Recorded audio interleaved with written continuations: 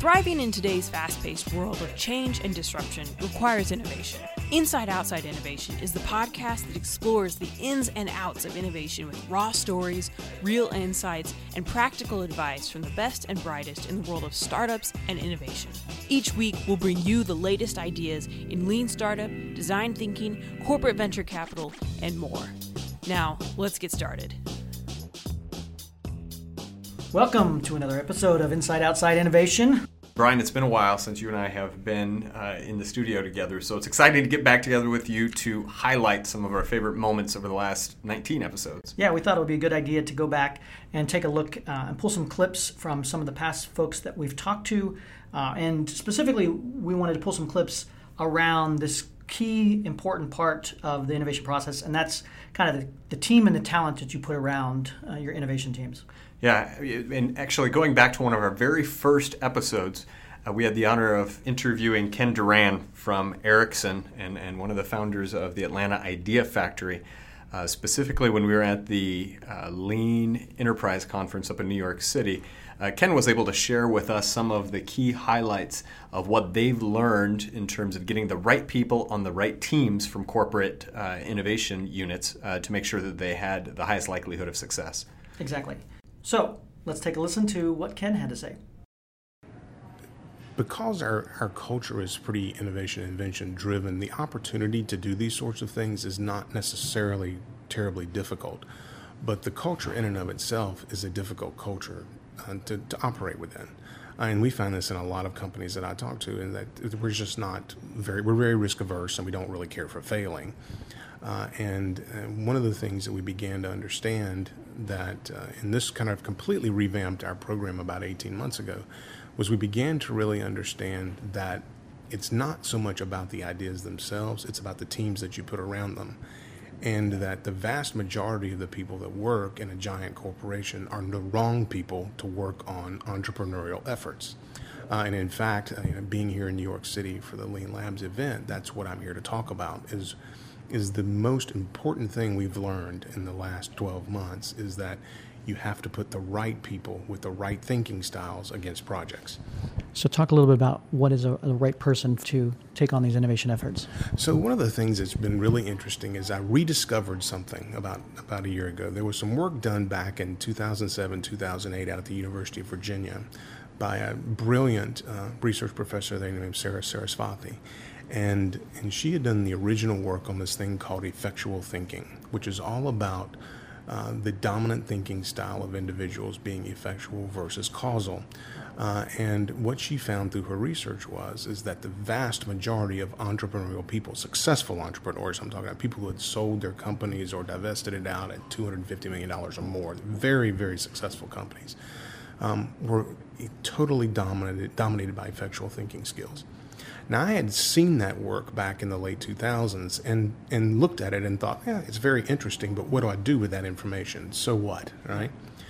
All of a sudden, as we began to do more and more of these lean projects and began to look at the success and failure, I began to realize, wait a minute, when you combine together lean startup with the effectual thinking skills, if we find the right people, we find the explorers in our midst inside the company and apply them against these lean projects, we've now got a marriage of skills that actually leads us closer to success.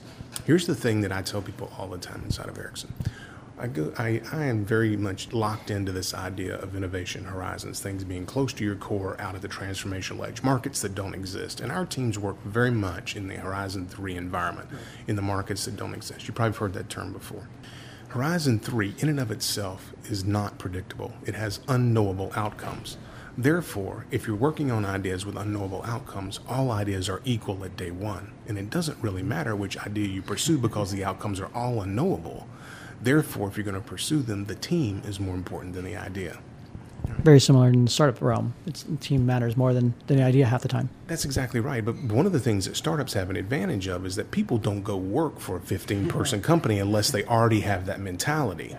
Inside of a company like Ericsson, that mentality is not present in the vast majority of people, nor should it be, by the way, because we have to execute on that $40 billion amount that we have to hit every year. So it becomes kind of an interesting dynamic. So one of the key things that I really enjoy about Ken's message is again, that thought that the team is almost always more important than the idea. Exactly. And I think the other thing is like this marriage of skills. It's not only just having the right people. You've got to have those explorers, those folks that are curious naturally. And then you pair that with methodologies like Lean Startup and that. And you can really get some awesome opportunities to create new ways to do things in your organization. Yeah, especially when you're looking at those Horizon 3 or really far out there transformational ideas, you really have to get this part right. It's cool kind of that they're already digging into some different types of assessments or other things, which you know I love, Brian, to be able to identify people's aptitude for being successful in this. And so we're seeing more and more corporations starting to adopt that methodology, diving in and really understanding the personality or the aptitude of the people that they're pulling into these Horizon 3 innovation projects. Yeah, you got to get the right people on the bus, and the people that come to you with the ideas may not always be the people to drive the bus or get on that bus. Speaking of that bus, the second episode that we wanted to go back to was a two-parter we did with Daniele Dondi of the ING Innovation Studio.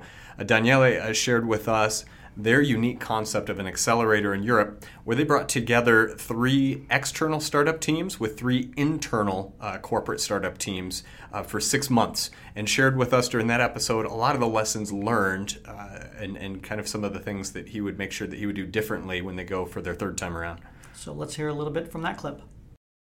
A key element here is that the teams needs to feel the sense of urgency. So even if we might decide not to shorten the time frame, we will for sure put some stage gate evaluation moment in between that are seen as an intermediate demo day. And we hope that with that model, that team will go faster and have the sense of urgency through all the cycle. Having said that, most probably instead of 6 months will be a little bit shorter. Mm-hmm. What are some of the things that you learned, the internal versus external teams? Were there different styles or different ways that they interacted or different learnings based on the fact that they were either internal or external teams?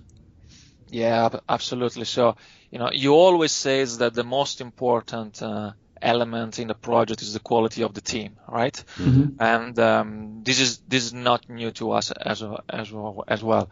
We've seen tremendous entrepreneurial spirit from the entrepreneurs, so from the startup, while the internal teams, even if we selected the most entrepreneurial employees of ING, they still were a little bit more risk adverse than the other, meaning a little bit more skeptical in experimenting with real customer, even without a clear product or even without a clear value proposition.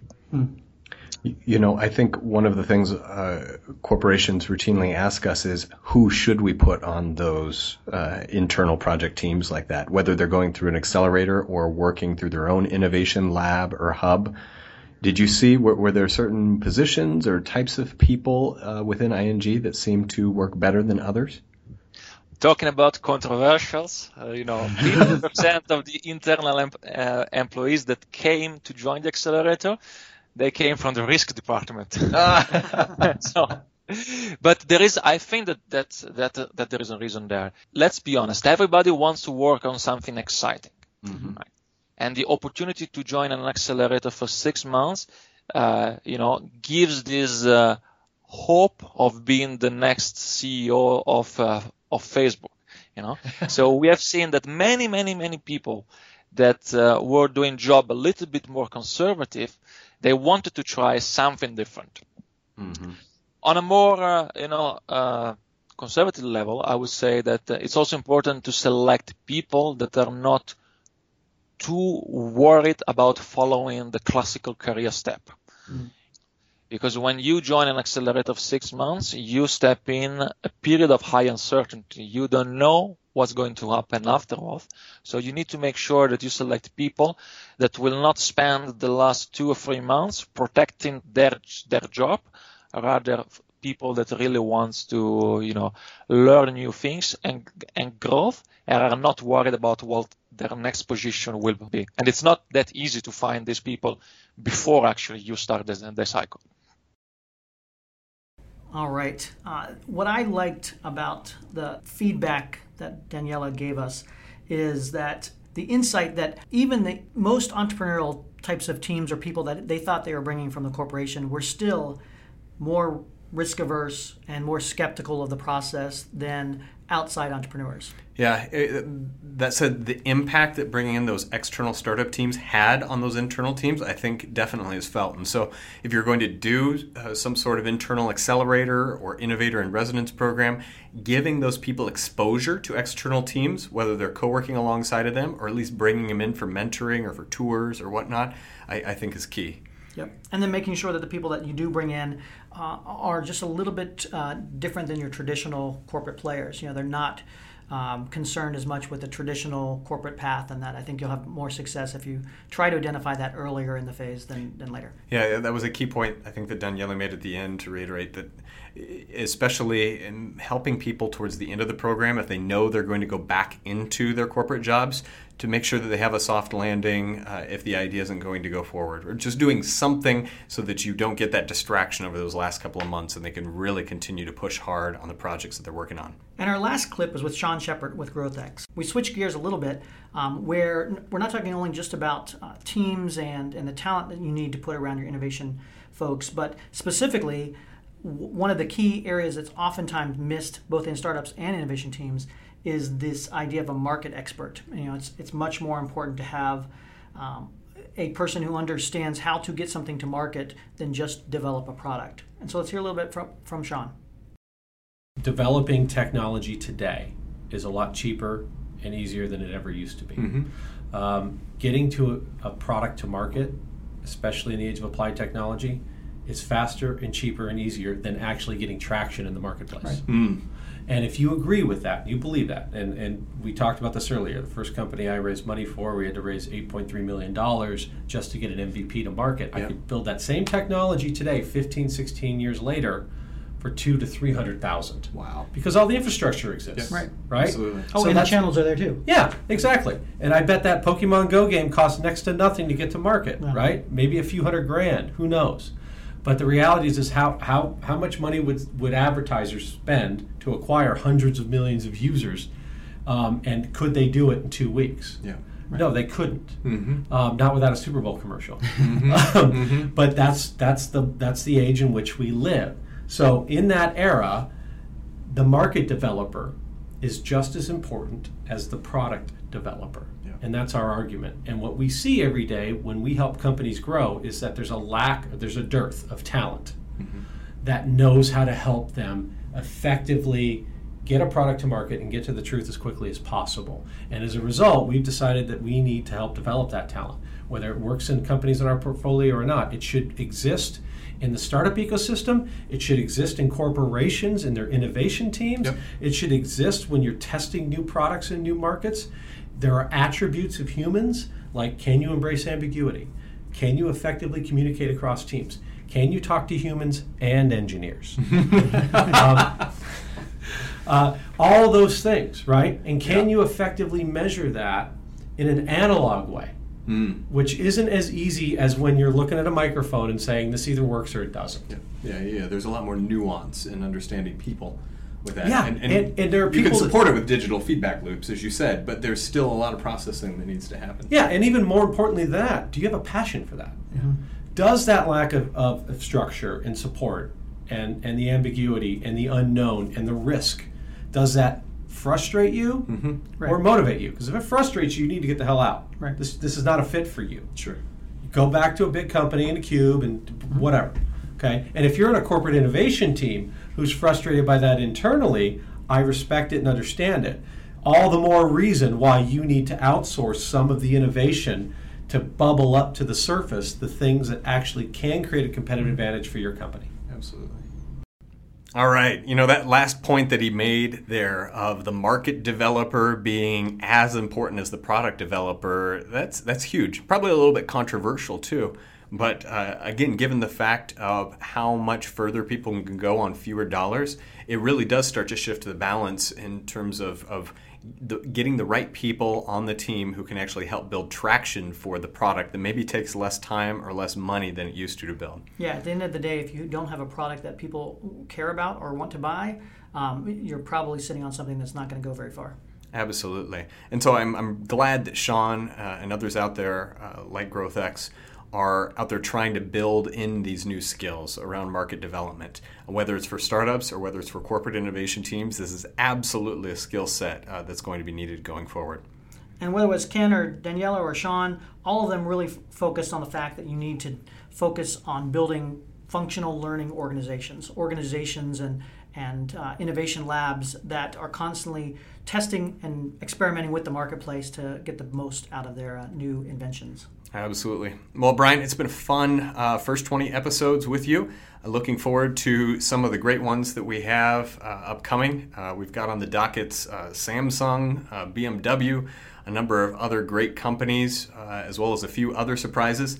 As always, if you have any feedback or you'd like to us to specifically go out and find some people to bring onto the show, please reach out to us. We're on Twitter at the IO Podcast. You can follow us directly at insideoutside.io. Till next time, go out and innovate.